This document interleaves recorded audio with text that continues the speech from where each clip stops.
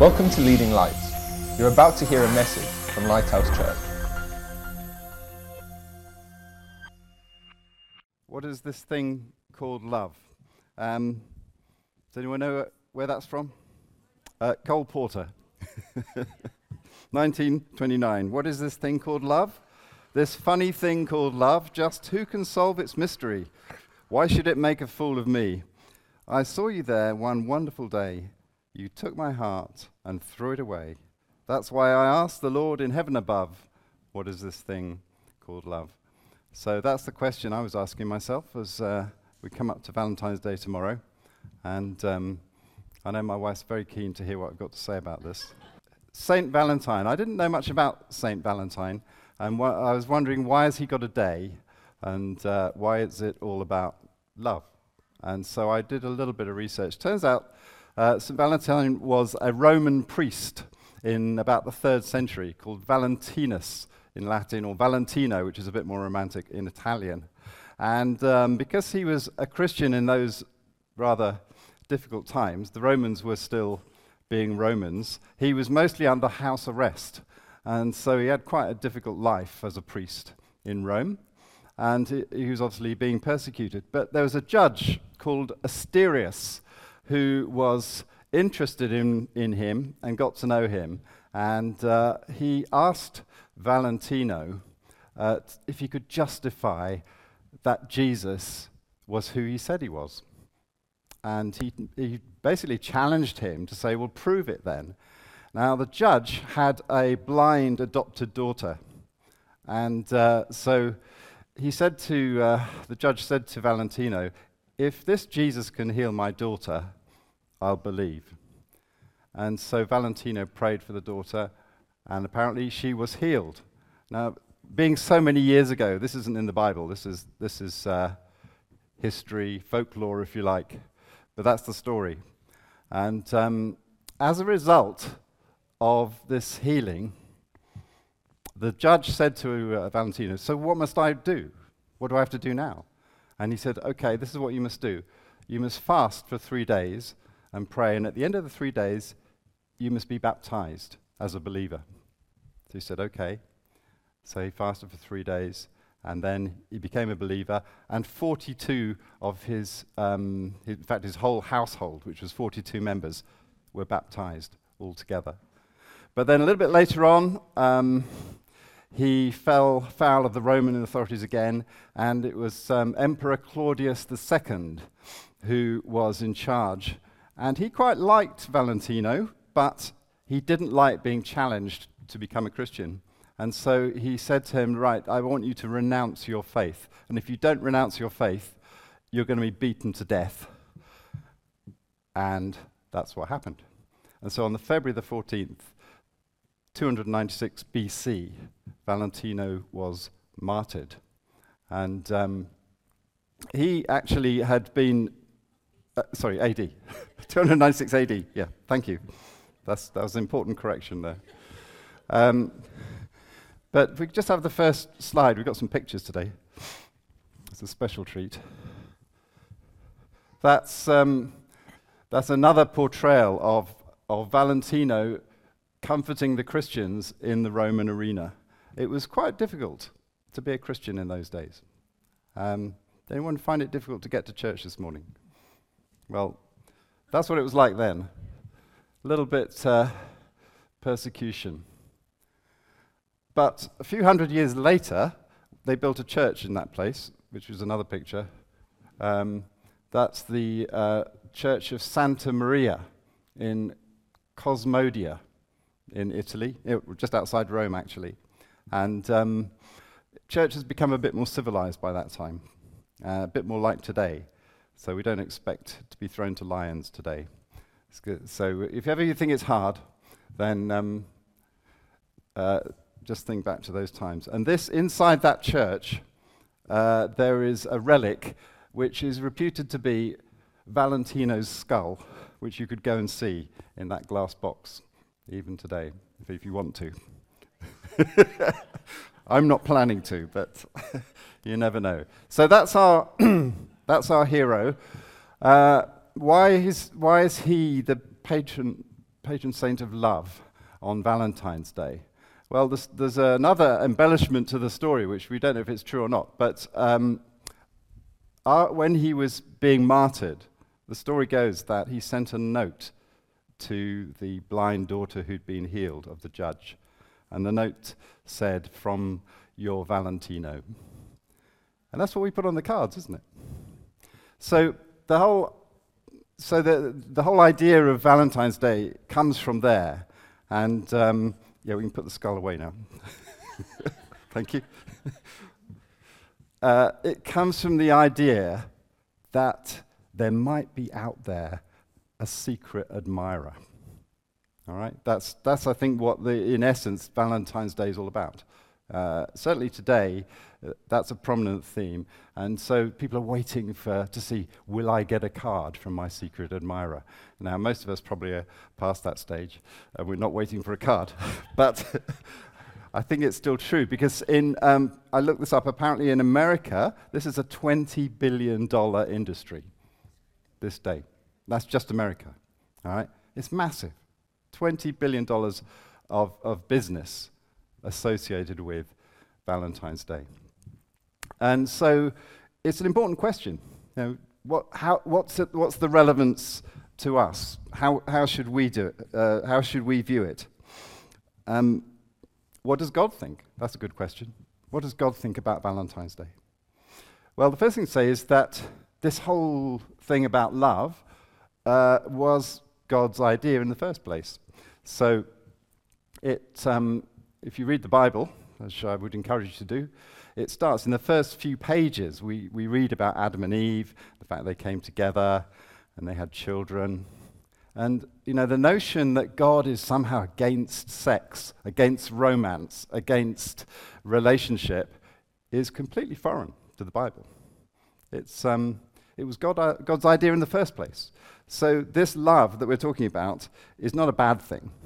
And so in that sense, Valentine's Day is not a bad thing. But what else can we say about it? Well, one of the things we can say is that although we think we know all about love, there's a lot of mystery involved. And it's a mysterious thing. So when our daughter got married a few years ago now, she wanted to go down the aisle to a song by Frank Sinatra, which is called "How Little We Know, How Little It Matters." I've got some of the words here. How much to discover, what chemical forces flow from lover to lover. How little we understand what touches off that tingle, that sudden explosion when two tingles intermingle. Who cares to define what chemistry this is?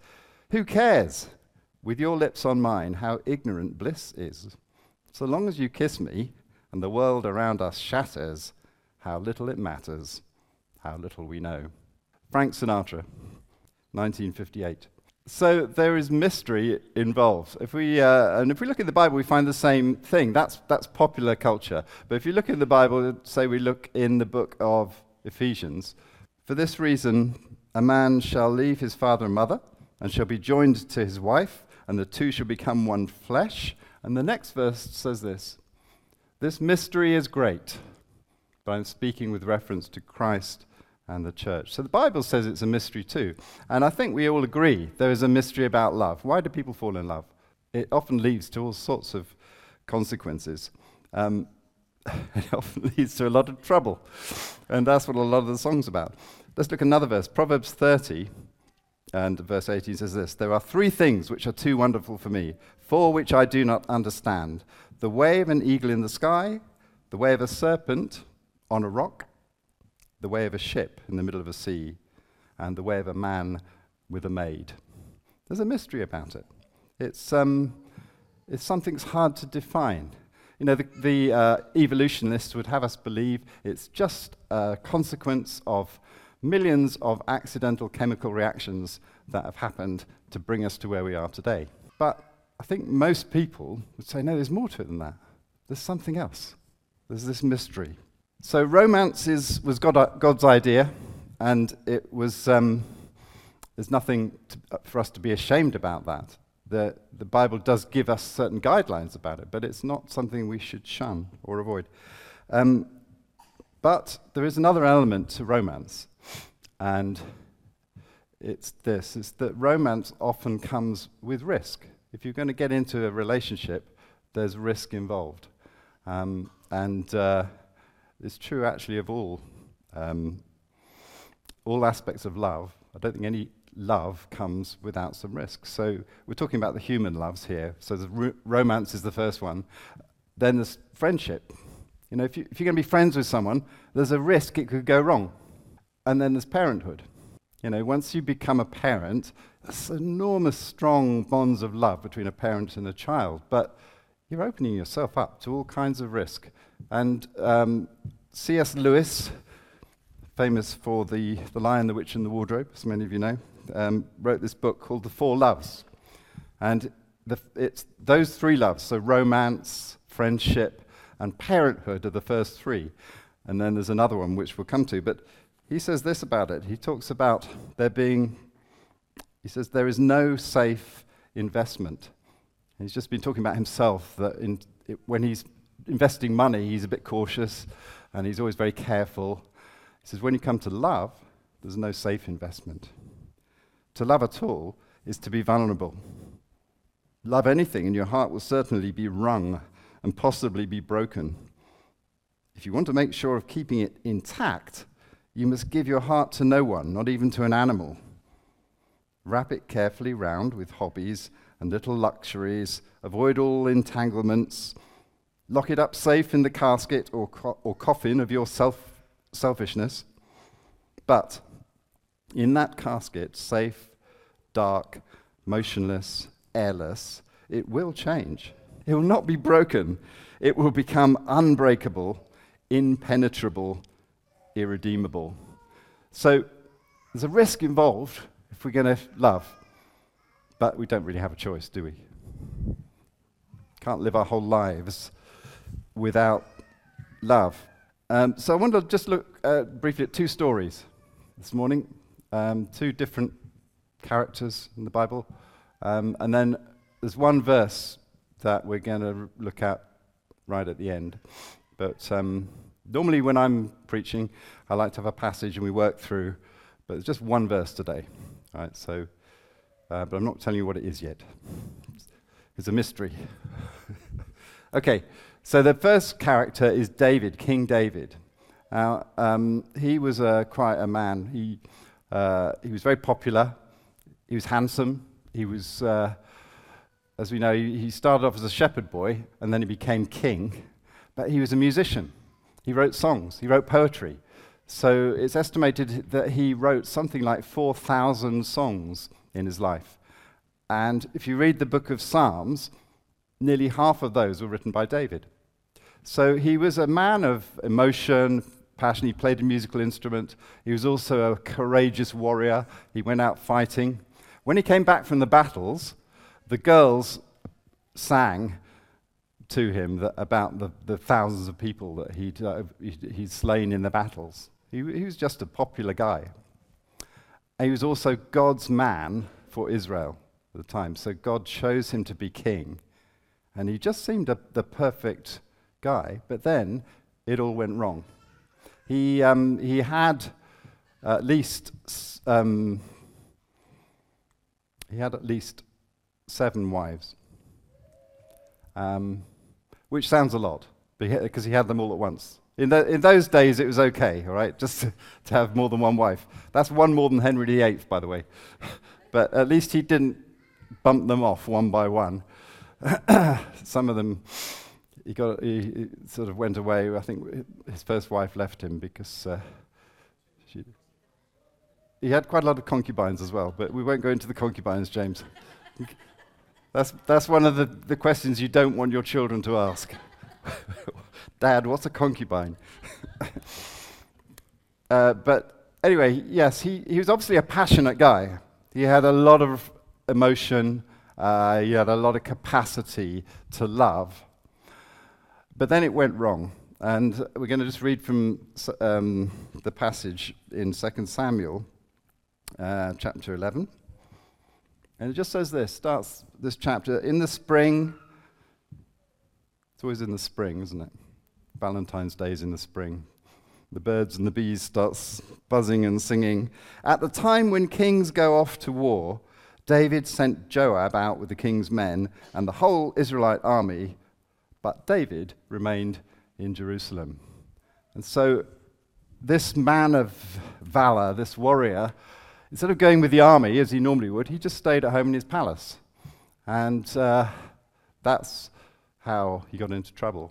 So he was walking on his palace roof, which was probably the tallest building in the town, in the evening. And he looked down to an adjacent property, and there was a beautiful woman bathing on her roof. It just happened to be bathing on the roof. Okay. So as you do, yes. Anyway, being king, he said, go and get that woman for me. I need to get to know her. And just to cut a long story, there's 5 verses at the beginning of this chapter. And there's 5 verses of shame for David. Because basically, he called her up, he slept with her, and she became pregnant. And her husband was with the army. So then David's got a problem because he's thinking, I've got this girl pregnant. How do I explain this? Her husband's away. She's going to get into trouble. So his first thought was, get the husband back, get them together, get him to sleep with his wife, and then it'll all be okay. So he tried that. Her husband was called Uriah the Hittite, and he came back, but he didn't sleep with his wife. He said, how can I go to my house and eat and drink in my comfortable bed when the rest of the army are sleeping in tents?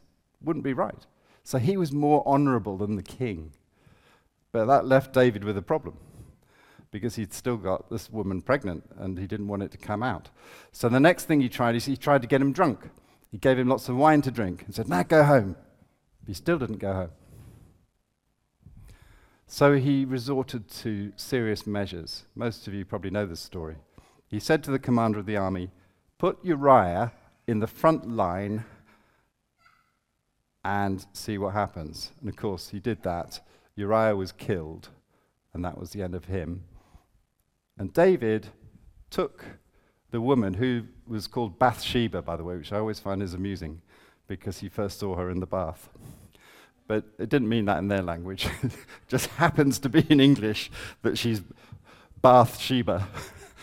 And I always think of her as the lady from the bath. But anyway, he brought her, and she became his, I think she became his 7th wife, and she bore him a son. And he thought he got away with it.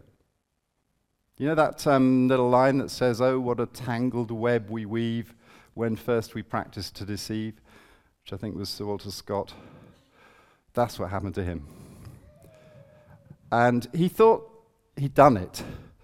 But then, just read what it says at the end of the chapter, verse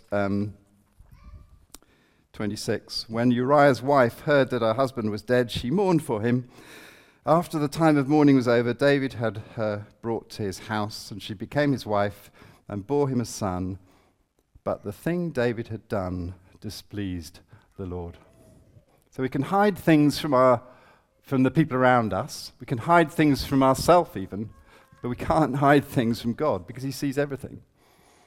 And so God wasn't pleased, but David is in denial. He doesn't think he's done, well, he doesn't admit that he's done anything wrong. And so what happens is God sends a prophet called Nathan in the next chapter. And Nathan has to go to David and convince him he's done the wrong thing. I wouldn't want that task, personally. But that's what Nathan had to do. And the way he did it was he told a story. And he told a story about a man who was very rich and had someone come to visit him. And he wanted to kill a lamb to roast for the visitor.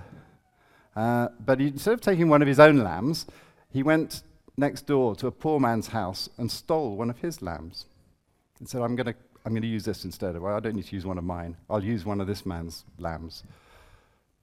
And Nathan said to, the prophet Nathan said to David, so what should be done? David's angry by this time. He's getting really angry. He said, this is wrong. This is so unjust. This shouldn't happen. Why, this man should be punished for what he's done. And then Nathan just says to David, you are the man. And the penny drops. He realizes that he's being judged. And he repents. And he says, yep, I've done wrong. In fact, you can read David's prayer of repentance in Psalm 51. We won't do it now. But it's all about, God, please forgive me. I've been so wrong. There's a whole psalm of remorse for the terrible thing that he's done. And God forgives him. God forgives David because he's a man after God's heart, says that in another place in the Bible. But there are consequences. And the little boy who's been born becomes sick. And David then wants to, now he becomes a parent. The love of a father comes in. So he's had this passionate love for this woman, but now he's moved on to the love of a parent. And he wants this child to live. So he's desperately praying, God, please save this child. And he's fasting, he's praying, he's in sackcloth and ashes. And his servants around him are getting quite scared because they think, if the child dies, he's going to be terrible. He's going to be so angry. And the child dies. But instead of being angry, when the child's died, he washes his face, dresses again, and he basically accepts the situation. And the explanation of that is in 2 Samuel 12:22. He said, while the child was still alive, I fasted and wept. For I said, who knows? The Lord may be gracious to me, that the child may live. But now he has died. Why should I fast? Can I bring him back again? And this is the interesting thing. He says, I will go to him, but he will not return to me. So he anticipates that when he dies, he will be reunited with his son. And that's the hope. You don't often see that in the Old Testament, that hope. We see it a lot in the New Testament. But in the Old Testament, there's not many times where we're given a glimpse that there's this reality after death. But here it is. David has it. He says, he can't come back to me, but I will go to him. And that is his comfort in that situation. But the love of a parent is a powerful love, just as the love between a man and a woman is a powerful love. And the other story I wanted us to think about is the story of Abraham and his son Isaac, because that's the same kind of love. That's parental love. And Abraham, as you all know, is the father of the Jews. There's something like 20 million Jews in the world today. And there have always been a lot of Jewish people around the world ever since ancient days. And Abraham was their father. 6 million Jews were killed in the Holocaust. So there must have been a lot at that time as well in other parts of the world. But so Abraham is the father. And again, as probably a lot of you know, his son was promised many years before he came. So God said to Abraham, I'm going to give you a son. But the son didn't come. So year went by after year, and Abraham and his wife Sarah didn't seem to be able to have children. And Abraham tried to have a son with his maid and succeeded, but that wasn't God's promise. And when he was 100 years old, and his wife was 90, God came again and said, I'm going to give you a son. This time next year, you will have a son. And the son came, called him Isaac. And you think, that's great, wonderful fulfillment of the promise. That's the end of the story. But it wasn't. Because then God wanted to test Abraham. And he wanted to demonstrate, I think, that there's a higher love even than parental love. There's something stronger than that. And he wanted to see if Abraham was up to it. And so we can read about this in Genesis chapter 22, the whole story. We won't read it all. It's too long, but let me just read the first 2 verses. It says, "Sometime later, God tested Abraham. He said to him, 'Abraham, here I am,' he replied. And God said, 'Take your son, your only son, whom you love, Isaac, and go to the region of Moriah. Sacrifice him there as a burnt offering on a mountain I will show you.'" Can you imagine anything more horrific than hearing that? He's waited all these years for a son, and now God's saying, "You've got to go and sacrifice him." So for him, it was a test between, will you love me, God, more than you love your son? And Abraham passed the test. Now, Moriah is where Jerusalem is now. And those mountains there, nobody knows quite where exactly it was, but it's in that region. But this was before Jerusalem. This is before the nation of Israel even. This was just Abraham, before he'd had any children. And so it sounds a terrible story, but actually it has a very happy ending, as probably most of you know, because Abraham did as he was told. And he went with a party. I don't know what he said to his wife as he left home, but they had to travel 3 days' journey to get to Moriah. So he had some explanations to say to his wife where they were going. But they went up the mountain. He had some wood, which he put on Isaac's back, and he had fire in his hand. They were going to make an offering. And he got right up to the top of the mountain. He built a little altar. And Isaac's saying to him, "Dad, you've got wood for the fire, you've got fire. Where's the lamb for the sacrifice?" And Abram just said, "God will provide a lamb." And then he ties him up, puts him on the wood, and he takes his knife. He's about to kill him. And an angel says to him, "Abraham, don't do that." I think we might have it on the screen. Yeah. The angel of the Lord called out to him from heaven, "Abraham, Abraham." "Here I am," he replied. "Do not lay a hand on the boy," he said. "Do not do anything to him. Now I know that you fear God, because you have not withheld from me your son, your only son." It's a remarkable story. And it's whether you believe it's true or not, I personally do, but whether you believe it's true or not, it's remarkable because this was written hundreds of years before Jesus Christ was born, which is 1,000 years from now. So it was about, we probably estimate it's about 3,500 years ago. And it was written within a few hundred years of that time. So it's written thousands of years ago. But it's a perfect illustration and description of what happened 2,000 years ago when Jesus went up the same mountain with wood on his back, and with a very different outcome. So when Jesus came in the time of the Romans,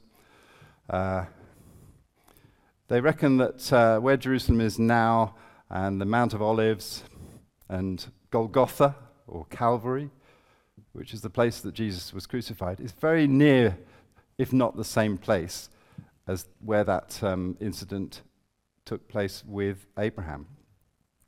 And there's so many parallels that Jesus couldn't have arranged. So there was the place. Then there was the fact that there was wood involved. He had to carry, in fact, someone else carried it, but there was wood to be carried up. Not for a sacrifice of fire, but for a sacrifice of crucifixion. And this time there was no reprieve. No lamb caught in the thicket to be the alternative sacrifice. He was the alternative. So Jesus was the Lamb of God, as we know, as he's described. And he actually had to go through it and be sacrificed. And so I just think it's remarkable that God put that story of Abraham and Isaac right at the beginning, first book of the Bible, thousands of years ago, to say, this is what's going to happen. I'm telling you in advance, this is what's going to happen. And when it happens, you're going to know what it means. And so we come to our verse that I promised you. And you've probably heard it before. It's quite a well-known verse from the Bible, one of the most well-known verses in the Bible. And this is the first bit. For God so loved the world that he gave his only Son. And it's talking about that event. And it wasn't just a false alarm. You know, Jesus prayed, Lord, if it's possible, take this cup from me. But God said, no, you've got to go through with it. And then the second half of the verse says this, that whoever believes in him shall not perish, but have eternal life. So it turns out that there is a secret lover in the universe. And his name is Jesus. And that's the invitation to everyone.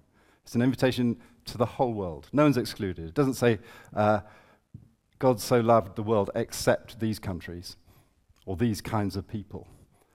It doesn't say God so loved the world, well, the good people. Everyone. But the second half of the verse is conditional. Not everyone partakes in the second half. It's whoever believes in him shall not perish, but have eternal life. And so there's an invitation. God won't send you a Valentine's card. Sorry. But he has sent an invitation. And I know many of you have accepted that. And I would encourage all of us to do the same. And you can do it in the quiet of your own room. You can do it in your heart. You can do it in conversation with friends and family. But you must do it. Because we want to share in that eternal life that David and his son are expecting to share. And we can be there too. You get to meet David. Get to meet the son who died. And for any, people often say, well, how can I believe in this God? There's so much suffering. What about all the children who've died? Personally, I believe God has mercy on children who weren't old enough to make a decision for themselves. And we're going to see them all there in the end. But the important thing is that we make the right decision. Most of us here are adults. And we need to accept the invitation from our secret admirer. I'm just going to pray. Father, thank you for your word. Thank you for these stories. Thank you for the reality that we have come to know. Thank you for your love, Lord, that you sent your son to die. And for those of us who have children, we know what that means in a small measure. We can only give thanks to you that that was your solution to the mess the world is in. We pray, I pray now with anyone who wants to pray this prayer, Lord, I want to accept your invitation to me to be part of your family and to accept the sacrifice that was made on my behalf that I might be saved from judgment and death. Amen. Thanks for listening. Please visit leadinglightsnetwork.com for more resources and subscribe to our podcast on iTunes. Please consider supporting this ministry by making a donation on the giving page at leadinglightsnetwork.com or lighthousejersey.com.